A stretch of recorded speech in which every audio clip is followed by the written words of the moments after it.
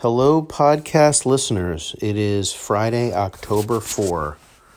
We're coming to you from Ojai, California, where the Ventura Marathon will start 3.5 weeks, a little less than 3 weeks from Sunday. Actually, 3 exact weeks from Sunday. It is a beautiful day. It is about 5:05. The temperature is probably 70. Maybe 1 or 69, something like that. Perfect run day conditions. Thought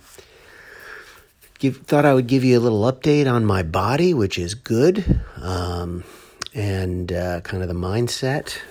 I've been doing my visualization of myself finishing the race strong, comfortable, and proud.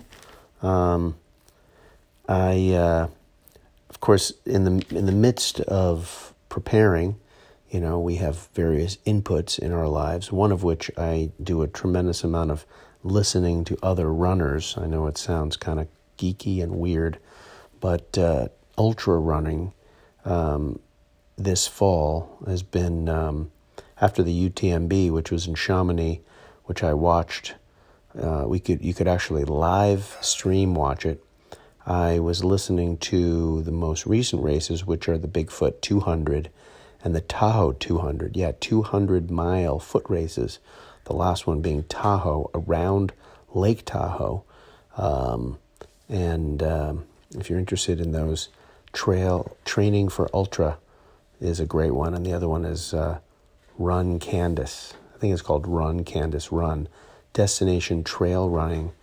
Destination Trail Races are the sponsors of Bigfoot 200, the Tahoe 200, and what's coming up, I think in like a week, is the Moab 240, which I've been following various runners, Rob Steger, Steger, and Julie Moulton, his editor of his book. Really fascinating about how they, in some, train and what you'll hear from people is slow training as opposed to fast training is one of the best ways to build endurance. And what that means is it's just going out for a super slow, jog for multiple hours and building up endurance. So this week was a regular week. Monday was long walk, some yoga stretching. Tuesday I did hill repeats, and Wednesday I did nothing. Thursday, which was yesterday, actually I'm not sure if I did nothing, but I'll have to get back to that. I did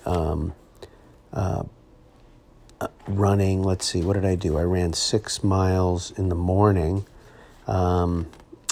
Kind of at slow, a little bit. I did 20 minutes at a faster pace, like a 10-minute pace, but otherwise very super slow, relaxed. And I did a weight workout, which was new, using some of the exercise that I did when I was living in New York with the TRX. And TRX is a great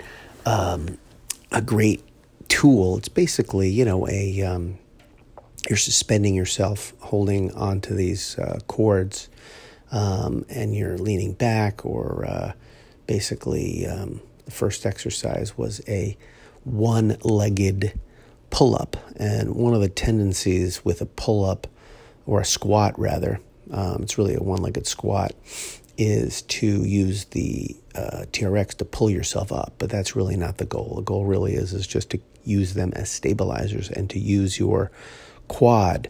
And in order to use your quad, when you go down on one leg, which is very hard to do, and you keep the other leg out, kind of straight on your heel, you really want to make sure your butt is as far back as possible, and you keep your knee over your heel. And when you come up, you want to, of course, use your quad and your glutes, and not your, be really careful of your knee.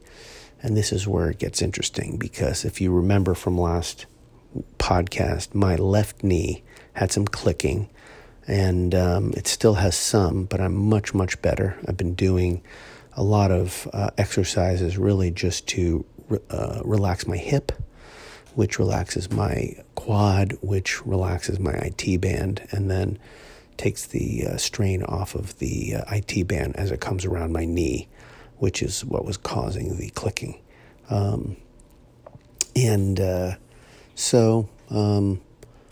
The point of that really is just to describe some of the exercises, but also that when, injury or niggles, the difference between an injury and a niggle is really something that just irritates you.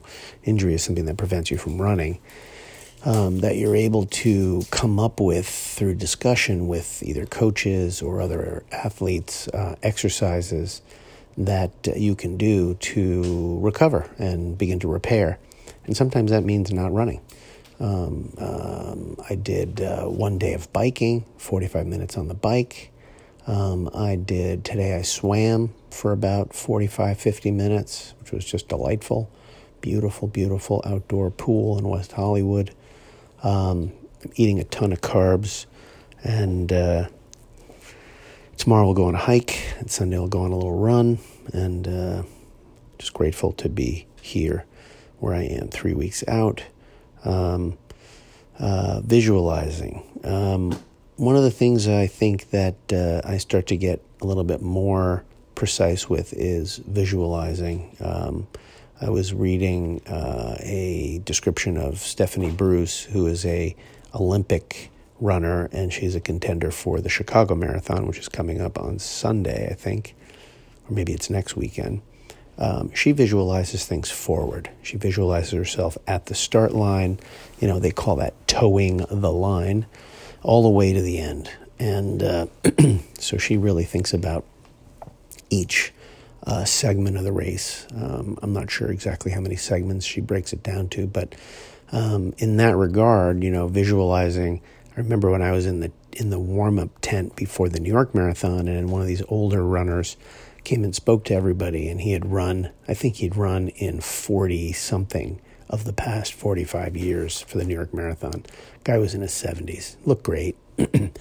and what he said was, you should run the first 9 miles slower than you could possibly imagine. Run the second slightly faster. And that third 9, that's where the race begins, and that's where the real difficulty of your body and the distance kind of all comes to bear. So, whereas I think I used to think in terms of up to mile 18, the half, and then mile 18, I really do think that, for me, it's really getting to mile 21, and then just having that 5.2 miles to finish off. But 13 is a pretty good indicator of kind of like how your race has gone, or how is it going to go, and whether or not you have you're having a particularly good day or not. And for me, the very beginning part of the run is really just warming up the body, warming up my calves and my quads, and really trying to just keep myself injury-free, and so I can finish strong, comfortable, and proud. I, of course, practice visualizations backwards. I see myself, really hugging my wife at the end of the run, seeing my friend Michael, being strong, comfortable, and proud, getting some water, maybe something else to drink, maybe a beer, just being really excited to be finished. And in Ventura, a place I don't know too well, maybe we'll scope it out on our way home. And I'm not exactly sure where 21 is in the marathon, but somehow I will be visualizing myself, relaxing my shoulders, making sure my heels are coming towards my butt, and then I'm really running with my hamstrings and not my quads. It's potentially going to require a little bit more attention because it is more of a downhill run than a run that's uphill or very hilly. So it'll be interesting to see how that plays itself out, especially with this clicking situation and the IT band. But I anticipate my knees feeling good at 21, everything quiet, my right hamstring being quiet, keeping my gait very tight, seeing myself all the way back to 18, hydrated, well hydrated, feeling good, not much of a crowd, all the way back to 13, feeling really, really excited about being at 13, halfway done. And then at 9, first 9 done. Then at 6, all warmed up. Then at 3, kind of breaking from the starting crowd. And there we are at the start. Cold, dark, in a strange place, in a part of Ojai I've not been to yet. I'll check it out. I'll give you a special report on the start. Maybe I'll do that. And I'll add a picture. And waking up, making my breakfast, rolling, doing my stretches. Stretching and rolling for me is really key to being injury-free. So that's it. 3 weeks out. At GARUTCH, if you want to reach out and communicate about your training plan and how things are going. I've heard from many of you, and it's very exciting, all the different things people are doing, the different races and pushing yourself. I mean, after all, you don't know what you're capable of if you don't try. And I certainly physically was not an athlete as a young person at all, would never have defined myself as anyone who had really any interest. But I would say that it's whatever life is filled with all these different opportunities. If we can find something that we enjoy. So happy training. See you out there.